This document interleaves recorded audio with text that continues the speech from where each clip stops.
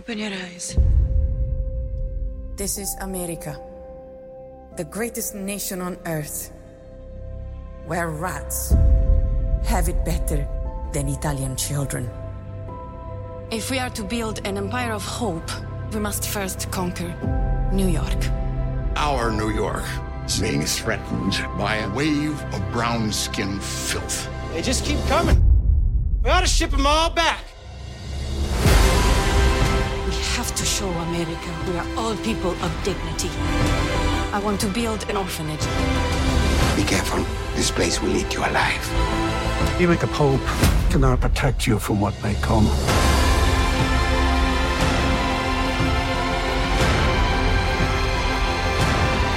Che un solo, piccolo gesto d'amore può cambiare ogni cosa. I am unashamed. What about you? When you travel, I've had some weird things happen, I guess. But it's like the commercial airline industry. You know, the first thing, I went into a plane, there was somebody sitting in my seat. So I was like, I look at my ticket, I was like, I think this is my seat. And this woman, she just said, she looked at me like, and she just like started grabbing her stuff, just yanking, you know, and walked back. She's not happy. No, wasn't happy. And I thought, well, that was awkward. So then I get on another plane and... So she never said anything? Not a word. But look, I did notice later because my assistant was with me. So look, the same woman sat in somebody else's seat. We looked back and she's back. She got moved again. And I thought, what is going on there? Did she just not want to look at her ticket and do the one that was... But it's so weird to know the protocol on this, you know? So the next thing, I get on the next plane and a woman, a very large woman, sat next to me. And I was like, well, this is going to be rough. Because, I mean, she was basically taking up my seat. Yeah. And, I've had that. And so she said, what seat are you in? And I thought that was a weird question because I'm in the one beside you, which is what I said. And she was like, what's the number? And so I was like, well, I can't remember. So I found my ticket, you know, which was on my phone. I was looking for an actual ticket. It was on my phone. So when I read it, she said, I'm in the wrong seat. I said, okay. So she got up, moved, which it's hard to know. You're like, what's wrong with these people? So I was like, I'm putting my earphones on, listening to spiritual music. So we're about halfway in the flight. I'm listening. I think I was actually listening to that song Rattle, and I'm kind of singing, not out loud, but just humming. Yeah. And so I feel a tap on my head. So I turn around and... Are you in the air? We're halfway into the flight. Okay. And so this African-American girl, I thought she said, it's pumpkin. Because I had my earphones on. And the only thing I could think is I thought Kay had a friend named Pumpkin. And so I said... Yeah, I thought you looked familiar, which, because I didn't know what to say, because we've already... Hey, Pumpkin. Yeah. She said, excuse me? And so the girl next to her, which they didn't know each other. Was she standing up or sitting down? She was sitting down. Okay, so she's behind you? Yeah, she's behind me. Okay. She said it's bumpy. And I said, it's bumpy? And did you think Mom had a friend named Bumpy? No, I got off she knows Miss K. I just thought, I said, oh, why is she telling me? And the girl said, I have no idea on that. And the girl said, it's my second time to fly. And it's scary. And she started saying, help me, Jesus, help me, Jesus. And I was looking around, I'm like, this is not bumpy. Maybe she thought you were Jesus because you got the beard in the hair. Well, I don't know. That's why I'm asking y'all about this. I have no idea. And I was like, look, I've actually come in. You want to talk about bumpy? I said, we were fixing to land one time when I was Are you telling her? Did you start telling her the horror stories? I shouldn't have done that. Oh, Jay. And I said, we went upside down before we aborted the landing. Oh, help me, Jesus. She said, how long were you upside down? I said, probably 10 seconds. She went, oh, Lord, help me. She got her phone out, and I said, you got to have your phone, because I thought she's the second time on airplane. But she said, I got to call my mom. And I was like, they're not going to let you do that, and you're probably not going to have a reception. So, Jase, what do you think it is when strange people keep coming your way? She tapped me on the head. That's what I'm saying. And so, it hit me in that moment. This is why I'm telling you this story. I thought, why would she tap me on the head to tell me it's bumpy? Why would she do that? I thought, must be a God thing. And I said, look, here's the deal. I said, my second fear in life is flying. I said, but I fly all the time. I said, my first fear is public speaking. And she said, well, why do you fly? I said, because I public speak. I publicly talk. That was a good answer. And she was looking bewildered. And I said, but I heard, I heard you reference Jesus. I said, but I believe, like you, that Jesus is real. And so I believe God takes our weaknesses and he turns them in to your strength. I said, because trust me, I don't want to fly and I don't want to speak ever. I just soon keep my mouth shut in a public gathering. I said, but since I believe God is real, I believe that if I die in a plane crash, he just decided it was time, because I am doing this 100% for him. I said, so I'm over that. I said, I have had, she said, I don't want to hear it. I don't want to hear it.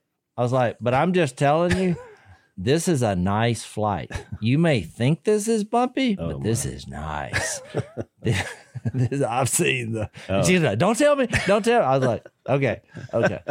So I like that you first were calming her fears by telling her the worst possible scenario. Well, I did, and I kept trying to get back into it, but she kept interrupting me, And so when she landed, I heard her back there muttering when we landed, thank you, Jesus, thank you. I said, hey, all right, you're getting there.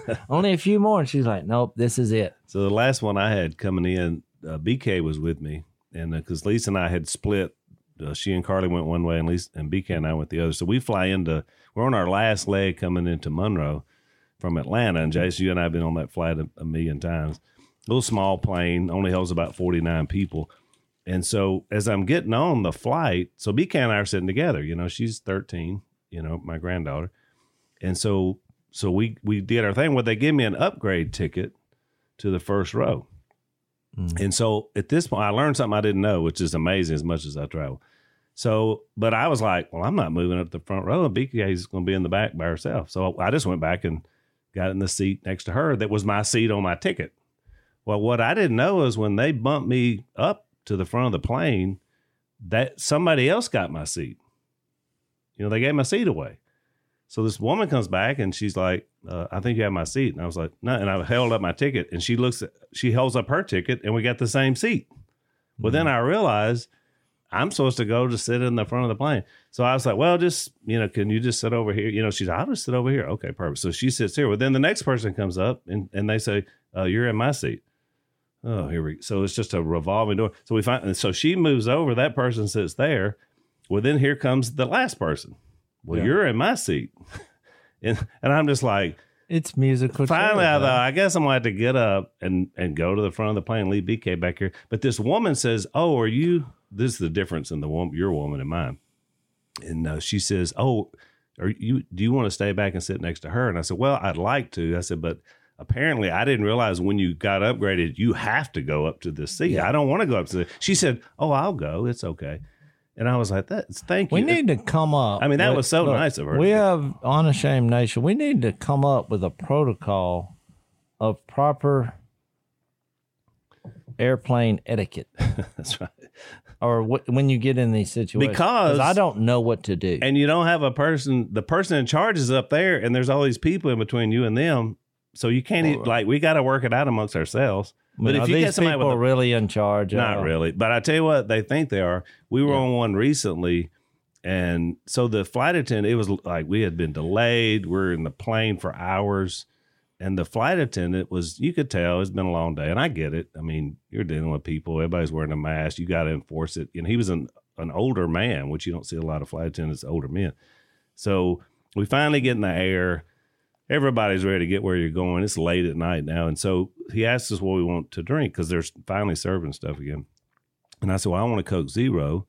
And Lisa first said, do you have Coke Zero? And he said, yes. And she said, well, that's what I'll have. Was this recently? Yeah. This plane I was on, you get a bottle of water or a cup of coffee. Oh, yeah. You were still on the United. Yeah. Delta is serving food and drink again. Yeah. Yeah, which is good. But anyway, so the guy says, so he goes, and I say, I'll have a Coke Zero as well. So he goes up, he comes back. He's got a Coke Zero and a Diet Coke. So he hands me the Coke Zero. He hands Lisa the Diet Coke. And let me just tell you, Lisa hates Diet Coke. She could be in the Sahara Desert dying of thirst, and she would not drink a Diet Coke. That's how much she hates Diet Coke. So he says, and she said, I ordered a Coke Zero, and she's kind of handing it back to him. He said, no, you didn't. You said Coke Zero. Well, I mean, he said it like forcefully. And so she didn't say anything for a beat, and he takes it. He says, but I've got Coke Zero. And then he starts walking away, and he says, but you said Diet Coke. I mean, he said it twice. No. I looked over at Lisa, and even with the mask on, the look in her eye, I've seen it like directed at me before. Oh, it is not good. I thought fire starts shooting from the eyes because he called her a liar twice. Smoke from the ear. And I thought when he comes back, I mean, I'm looking at her. And I said, did he just call you a liar? And she didn't even speak. And I thought, she is fixing to light this guy up when he comes back. So he comes back, he hands her the Coke Zero, and she didn't say a word. He walks away. I was like, I looked over and I said, well, that's awesome. I said, you didn't even say anything?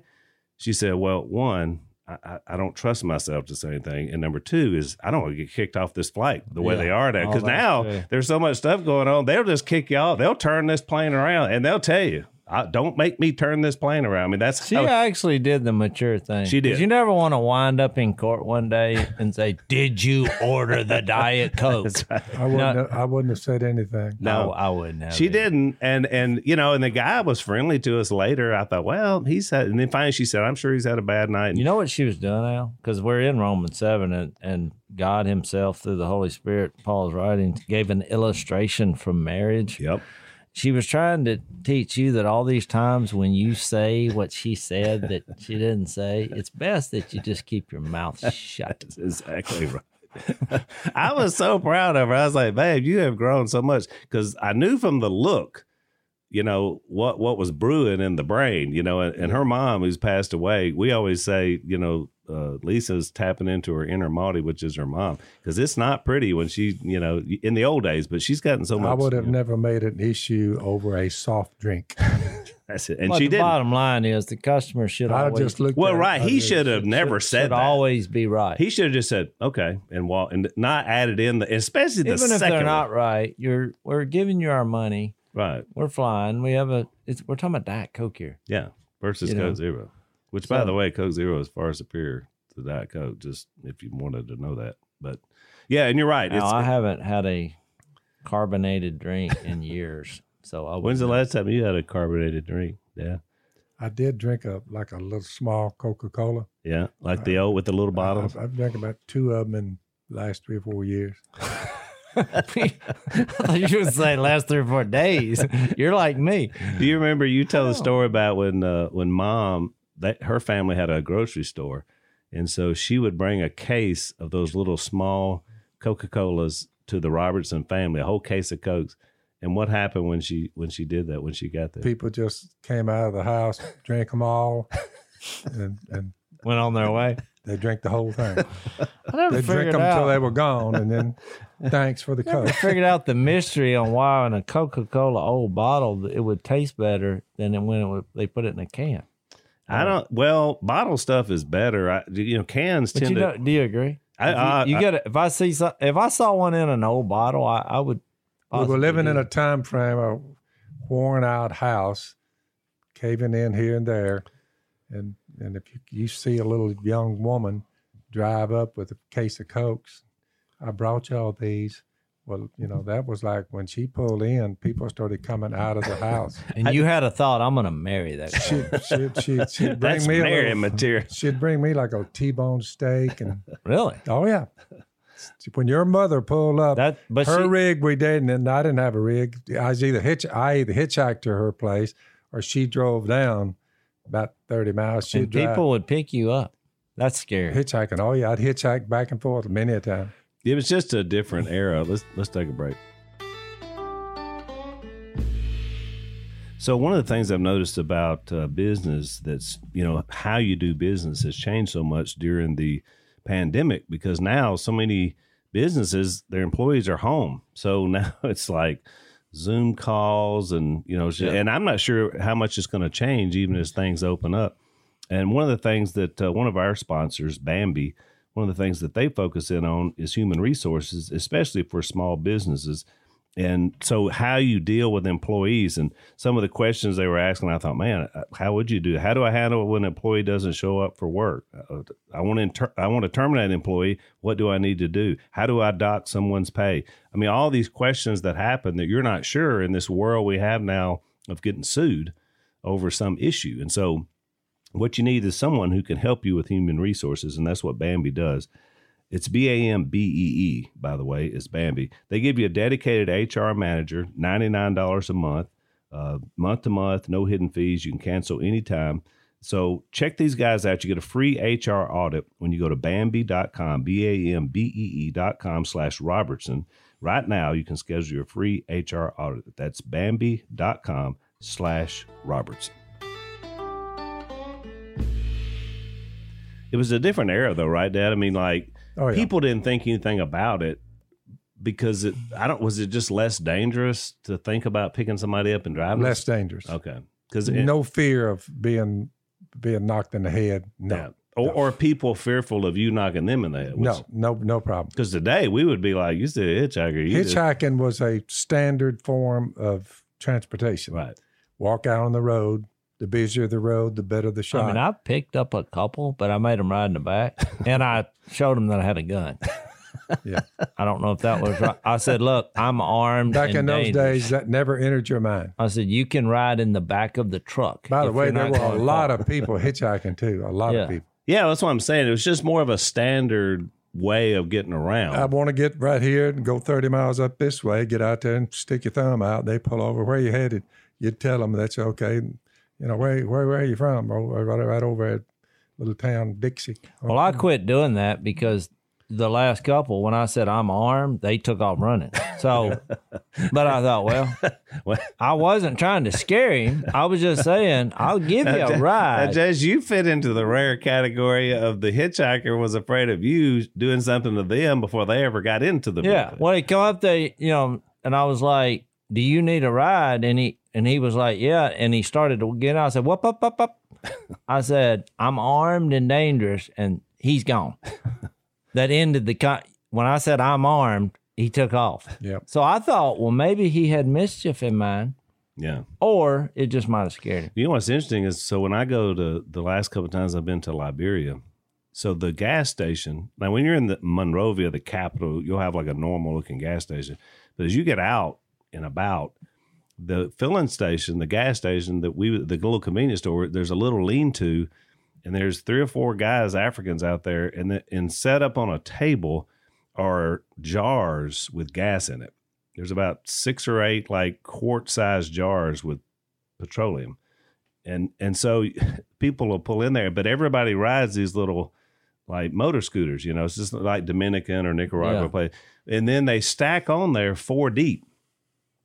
And what they do is, so it's just constant hitchhiking. So I see them, they stop, somebody gets on, they'll hand the drivers a little something. I find it is about the equivalent of a dime in our money, because he's got to buy gas for his motorbike. And then they get on there, and then he stops at the next one. The third gets on there, the fourth. Now this is built for one, but we got 4 Africans riding on here, and then he's driving. You see him go, and then you see and they're paying him for the petroleum. They're paying him, and then he goes by. But look, so that thing will pull up. They'll just pour enough in there, whatever he's going to pay for. But it's real expensive. That's basically a He's got a taxi service going. That's what it is. But it's everybody because everybody else is on foot. Of course, we come riding up, Americans, we're in a car, with air conditioning. They're looking at us drive by and they're like, who is this person?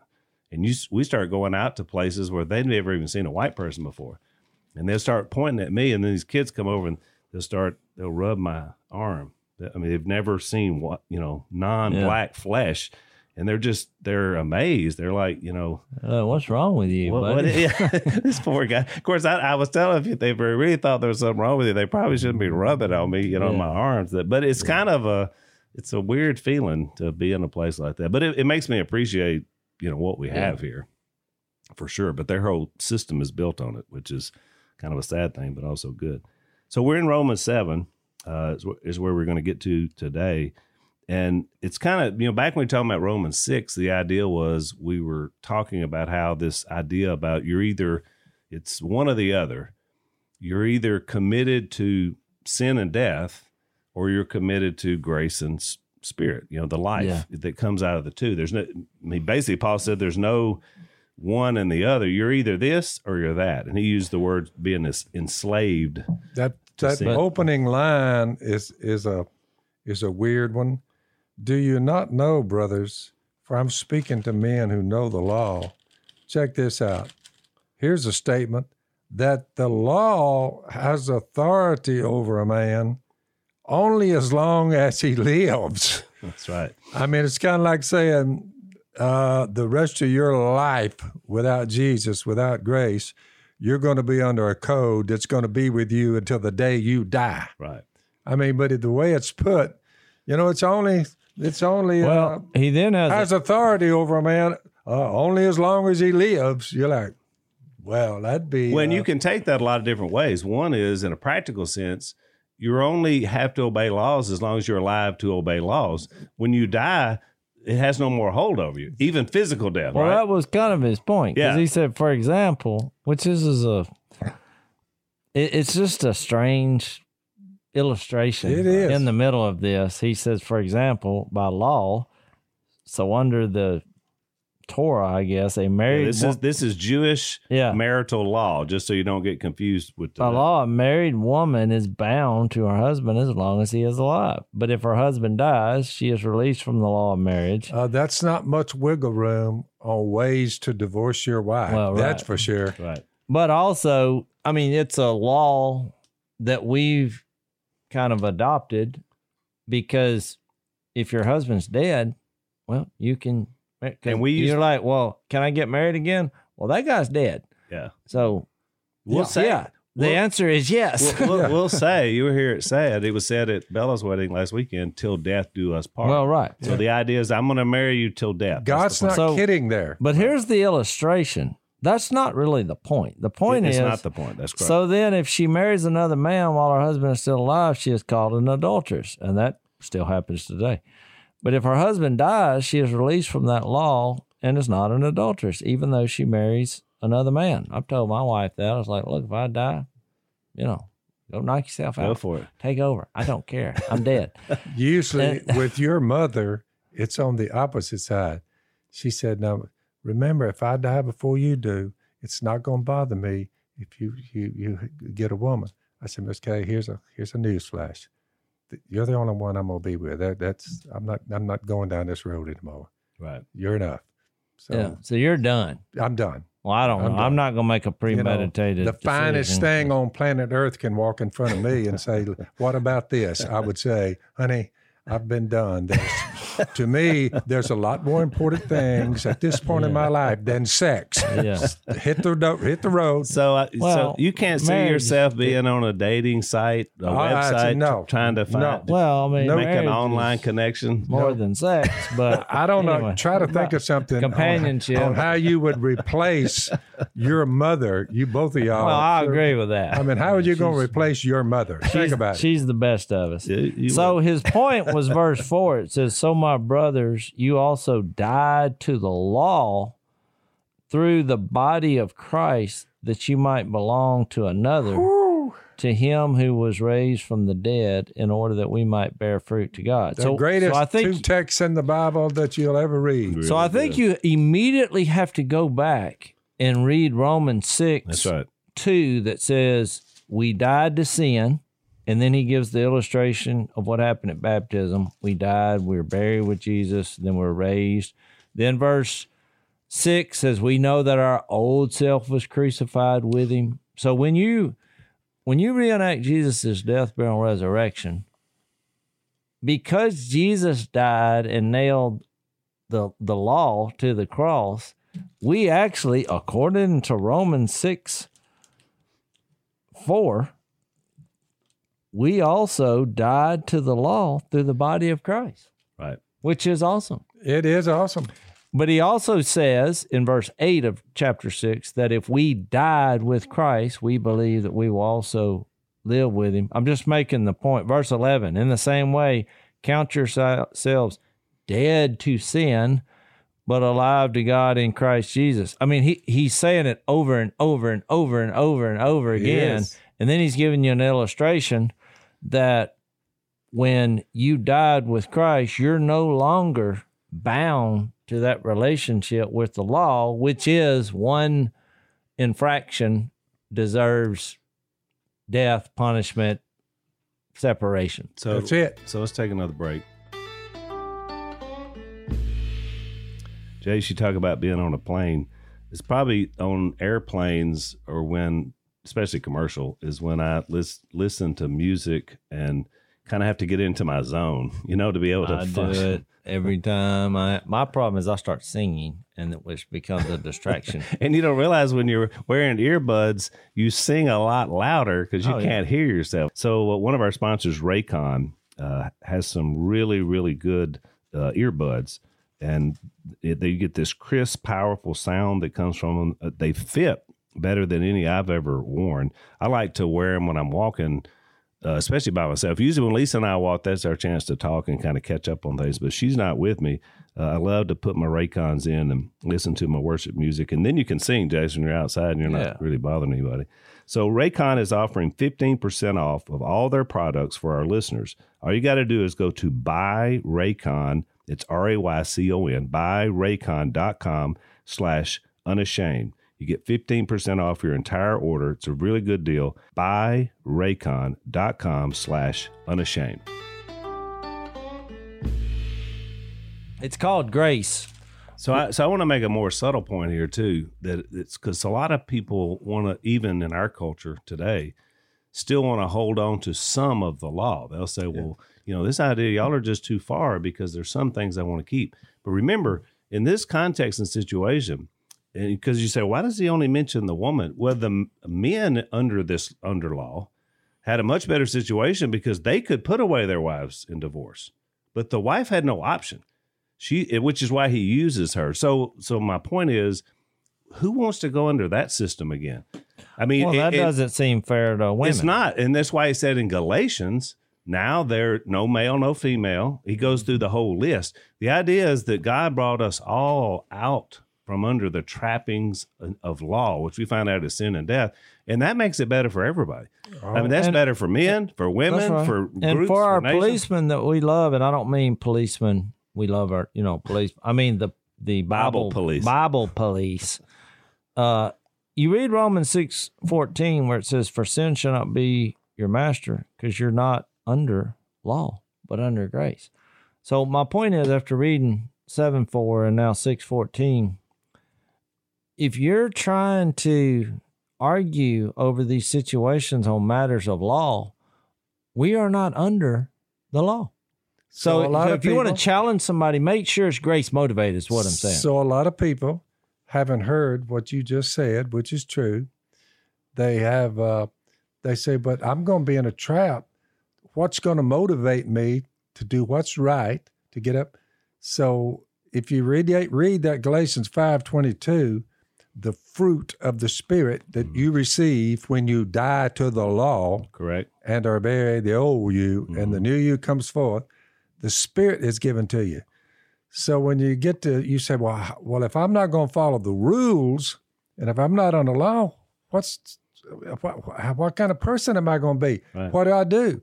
So the fruit of the Spirit is love, joy, peace, patience, kindness, goodness, faithfulness, gentleness, self-control, all these qualities.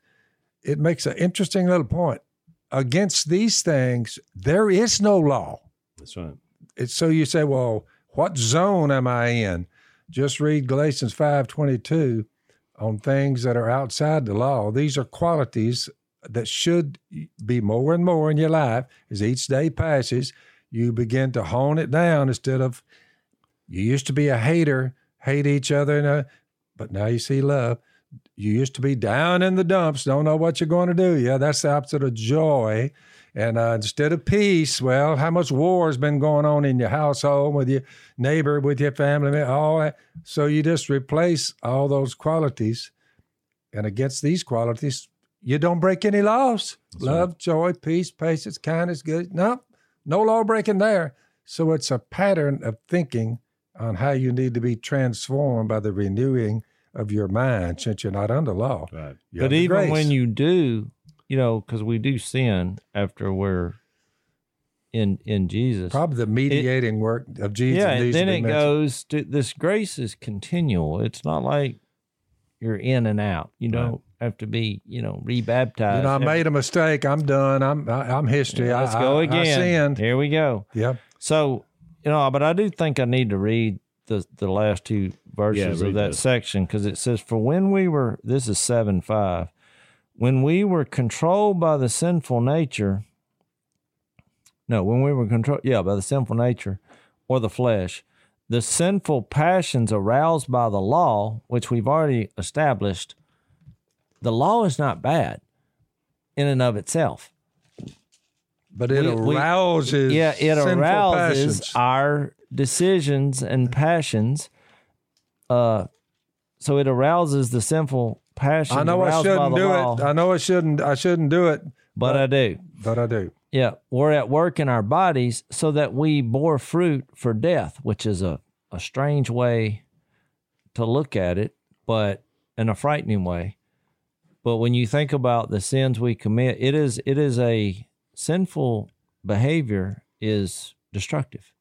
Yep. And it leads to death, either spiritual or physical, in some capacity. America is still wrangling with this. And well, let me read the last verse and we talk. But now, by dying to what once bound us, we have been released from the law. We have been released from the law. So people have trouble with this. Say that 10 times. We have been released from the law so that we serve in the new way of the Spirit. Yeah, new way of the Spirit. The new way of the Spirit, which is a grace-motivated, Spirit-led way of decision-making. Now, that's dependent on God and not us. Yeah, exactly. From the time you just said that, within hours, there will be information coming our way, and all of them will be saying the same thing.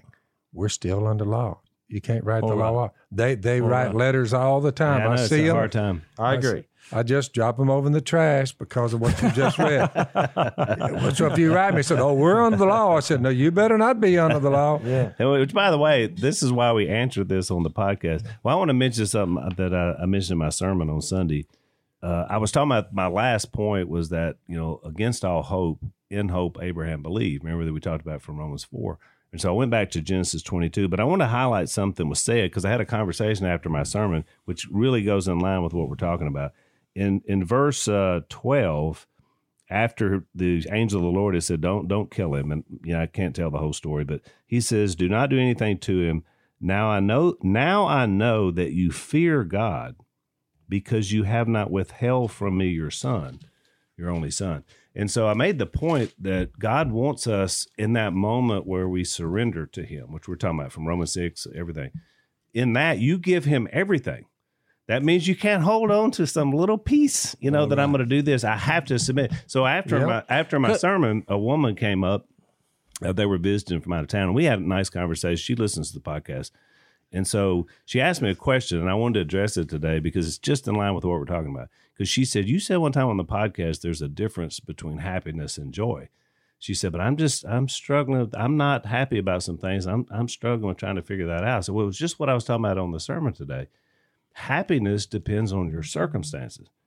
I'm going to decide whether I'm happy because here's what's going on in my life. That's going to determine my internal joy, whether I'm happy or not. But the Bible never says that, ever. That's right. Well, I would say, Al, that happiness is more dependent on you, which is the point about the law, and joy is more dependent on God. It's like if you said, we were talking about the difference in hope and the worldly hope, or even in our lives when we say, I hope I win, buy 20 lottery tickets, I hope I win.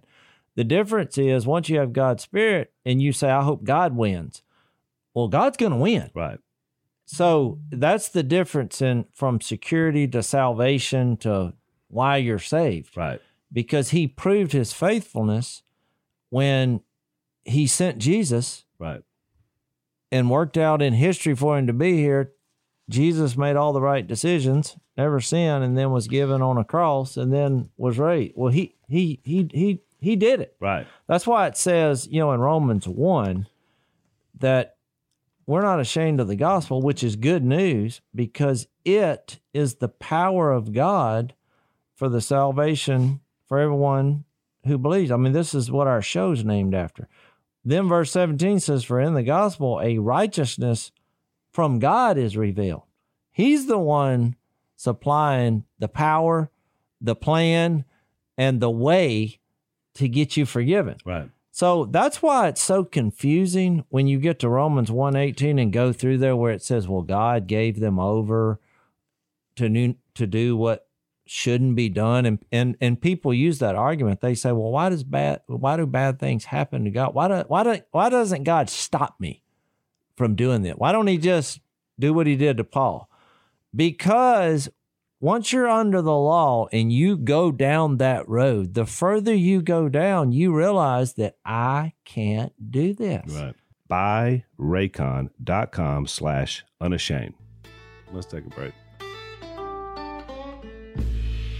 So the other day, Dad, for the first time, I heard you complaining about you had a little back issue because you'd overdone it. What were you doing? The beaver break, right? We moved 5,000 to 10,000 pounds of earth that beavers had put on top of it by hand.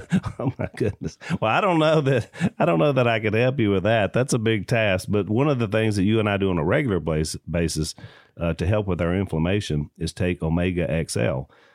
It's a 35 years of clinical research dealing with inflammation that causes pain. And unless you're moving tons of earth that the beavers have covered up. And the pain didn't last but a couple of days. Well, there you go. So it was gone. It helped. And it really has been good for me, too, with the aches and pain. So here's how you get started. You go to omegaxl.com, and you buy your first bottle, and you get your second one free. So it's a great deal. Get you started. That's enough to provide you a couple of months. omegaxl.com/Phil. Or you can call them at 800-844-4888. That's 800-844-4888 or omegaxl.com/Phil. Therefore, whoever keeps the whole law. Yeah, James 2:10. And yet stumbles at just one point is guilty of breaking all of it.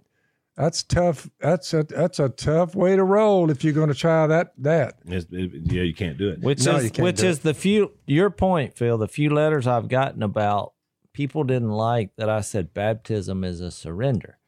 So some people out there, they don't like that. And I'm like, but this whole point of Romans is that we're under law and we can't do this. And so when you hear what saves you and who, Jesus, his death, burial, and resurrection, at that point, there's a couple things that happen. You realize, I can't do this. Right. So what do? You surrender to the one who can and did right. and does. So that's seems simple enough. So that's for me. perfect. So this woman that I'm speaking of. So then she said back to me, And she gave me an illustration from her family's life of one of her children that's in a bad place. And it was bad. And she said, how can I, you're telling me, how can I be joyful about that? I said, oh, you would never be joyful about that or happy about it. And if you were just going to live by happiness. And so she looks at me, she kind of turns her head, how do I live? I said, but every time you think about that situation, it sounds like you think about it a lot. She said, I do. I mean, it really hurts my heart. All of us do when we have children that go off. Mm-hmm. I said, every time you do, you have to appeal to your Father in heaven, who brings joy and peace and all the things of the Holy Spirit. And you pray in that moment that God will help get through to your child when the time is right, that they'll be miserable, they'll find no joy and peace in the lifestyle they're in. And then you can be joyful knowing that God gives you the strength that no matter what happens, whether your kids go off the rails or anything else, you can still experience a righteous life without being plagued by it. I said, but I just made the point, don't hold anything back. I said, sister, you need to give this to God. You're holding it, and therefore you're unhappy. I said, but if you give it to him and say, look, I'm putting this in your hands, Father. She's trying to make the changes in her. Exactly. And it helped her. It helped her because she said, I never thought about it like that. So, well, that's what this is. That's what I was talking about. That's why I wanted to bring it up on the podcast. Well, look, you start bringing up kids. I mean, if anybody's had teenagers knows this gets personal. But look, I've prayed before, which is, I mean, it's kind of a drastic prayer, but I've said prayers where, like, because I'm so frustrated in the moment that I thought, if it takes me dying, if God, if this is the only way this kid is going to have an awakening, so be it.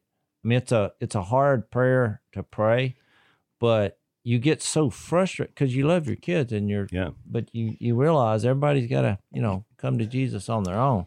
But that leads me into what because I'm not the brightest bulb of our family or just as a human.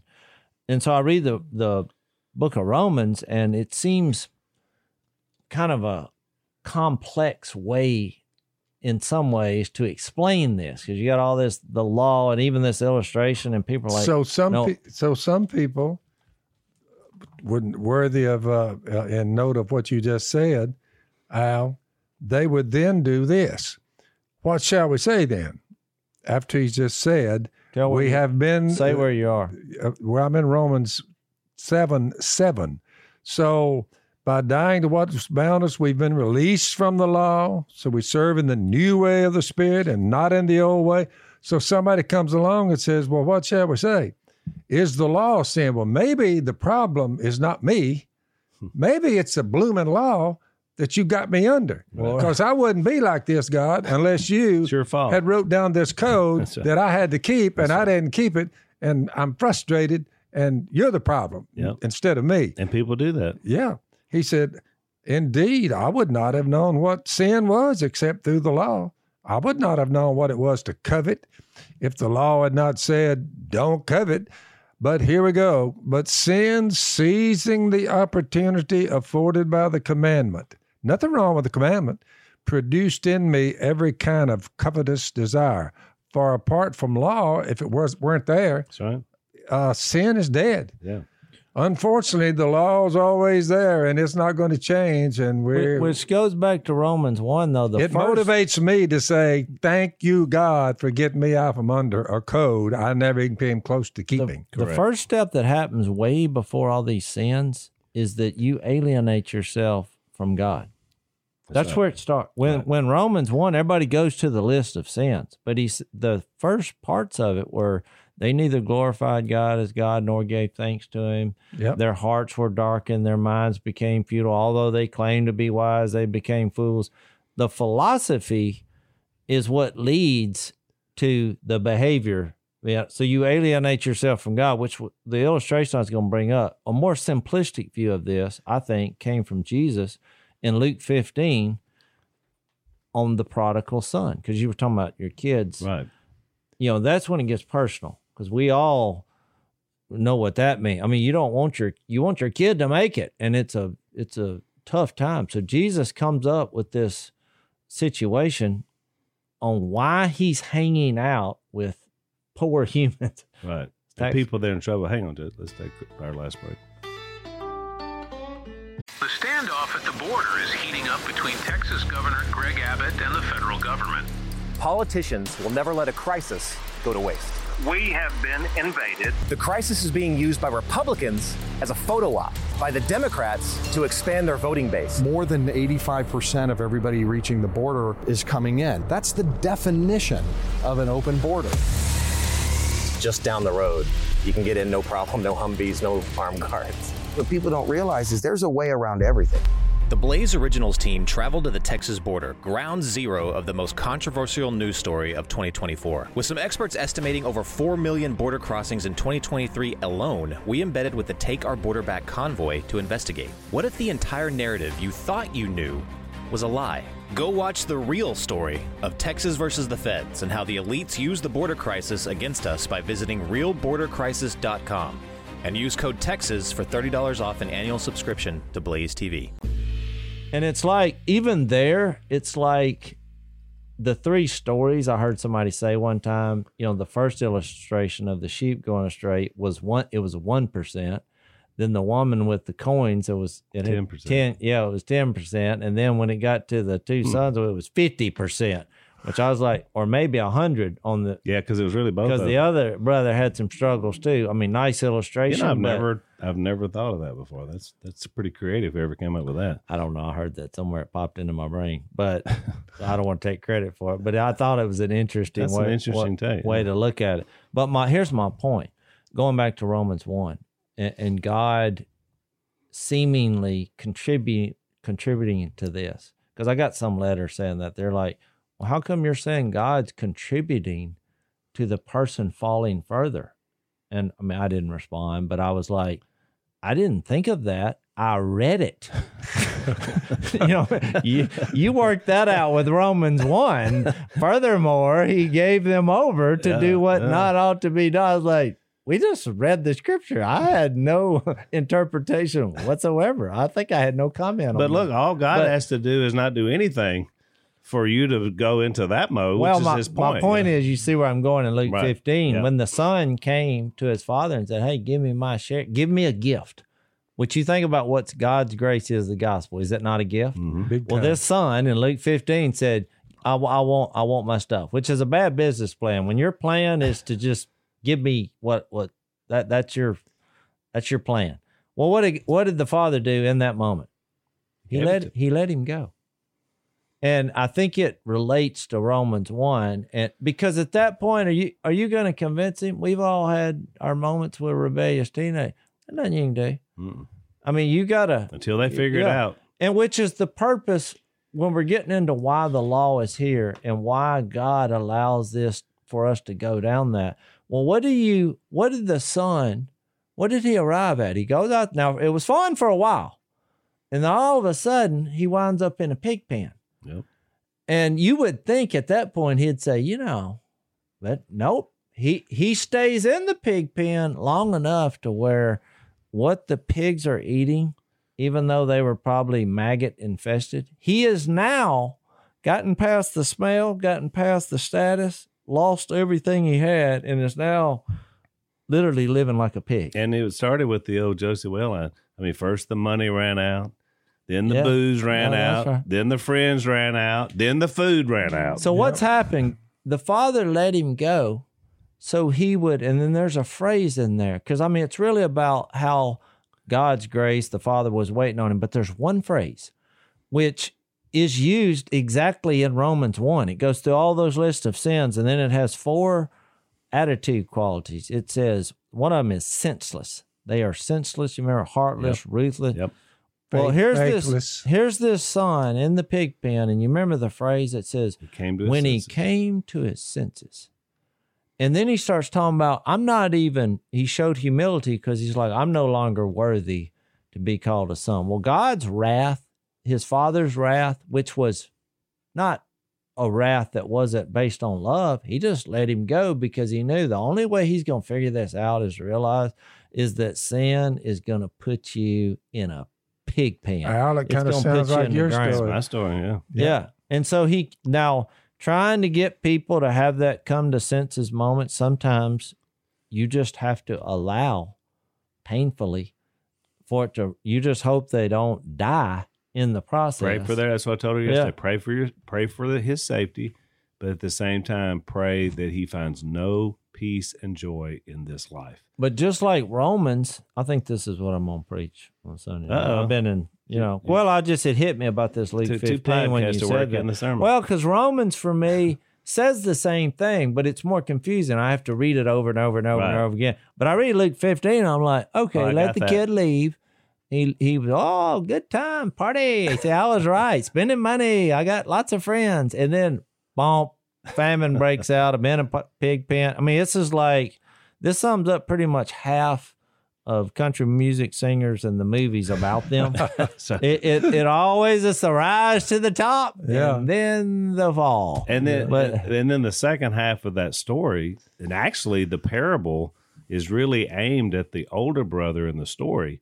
Because when the young brother... he got a little huffy about the whole thing. The young brother comes to his senses and comes home and the father accepts him, then he's like the policeman we talk about, because he's like, wait a minute. I'm here slaving away doing this. You don't even give me a goat. Here I am. I'm not in the pig pen. I'm keeping the rules. And you know what the other brother's doing when that's happening? This is the birthplace of country music. He's out there singing a song about the pig pen. Yeah. And cows. Because there's back and fattened cows, and there I was. That's right. So now you know where that There was a from. celebration, and the older brother wouldn't go in and celebrate the return because he was mad about it, because he thought that's not right. And then it just ends.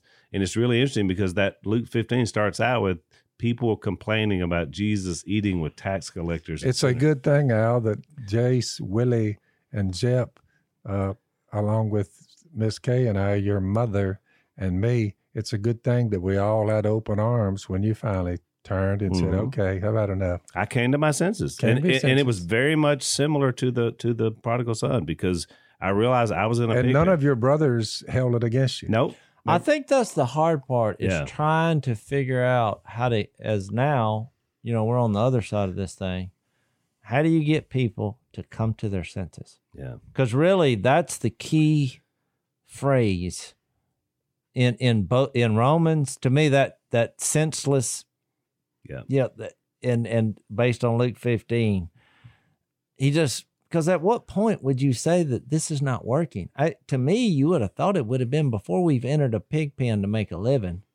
Or maybe you thought, well, it'd be fun. I like bacon or whatever. But now you're eating forget the bacon. you're eating what they're eating. And I see a man coming my way with a crowbar in his hand, and he's... You know what's interesting, too, when you look at it from Romans 6, is that he said, I'm no longer worthy to be a son, which was the right attitude to have. I mean, he's now realized that he cannot do it. He's done. Yep. But then he said, I'll just be a slave. Well, in Romans 6, he uses the same terminology. You're a slave to sin, and, offer yourselves as slaves of righteousness. But the beauty of it is that that's your attitude, but God makes you a son again. This is why we were talking about the difference in their culture, because what he was saying was, I'll go back and I'll just work for you. I won't be your son. Yep. I'll be a hired hand. I won't stay in the house. I'll live out where the people that work for you But live. basically, get me out of where I am. But I won't be where I was. And the father says, oh, no. That's not the way it works. You're a son. In fact, here, let me give you this robe, the sandals, the ring, and the fattened calf, So I always say in my speech that that night that I came home, we had the fattened catfish and had a celebration because a lost son had returned. But that's so much, Jase, is about how then we embrace other people. It's not only just what I get for me. Well, Jep had a great line when we all had a deal with him, a meeting of the mind, when Jep said, okay, I've had enough of it. Jep said, what took y'all so long? Yeah. He was wondering, where were we? That's why people miss grace, though, because you think, well, this is why it all went wrong. He shouldn't have gave him that original gift. Well, then when he come back, what did he do? Gave him some more gifts. That's right. Well, what changed? The guy's attitude. That's right. His heart. It wasn't the gift that was the problem. That's correct. It was the heart. I want to mention that I've mentioned it before on here, but I'll mention it again. If you go to iamsecond.com or .org, I am second. They just released a new thing about our stories, and Jeff's story is on there, which is really powerful. And he said that the other day. It just still touches me watching it. Phyllis's story is on there too, as well as Lisa and I, but that's a good thing to check out just to show you the grace our family has received when we turn from our wicked ways. And it started with Dad. Well, actually, it started with Mom and then Dad and then all the rest of us. So it's kind of what's built us up. So next time we'll come back, because right where we left off, there's some interesting stuff that Paul says about this back and forth battle that I think would be good for us to talk about. Thanks for listening to the Unashamed podcast. Help us out by rating us on iTunes. And don't miss an episode by subscribing on YouTube, and be sure to click that little bell to get notified about new episodes. And for even more content that you won't get anywhere else, subscribe to Blaze TV at blazetv.com/unashamed.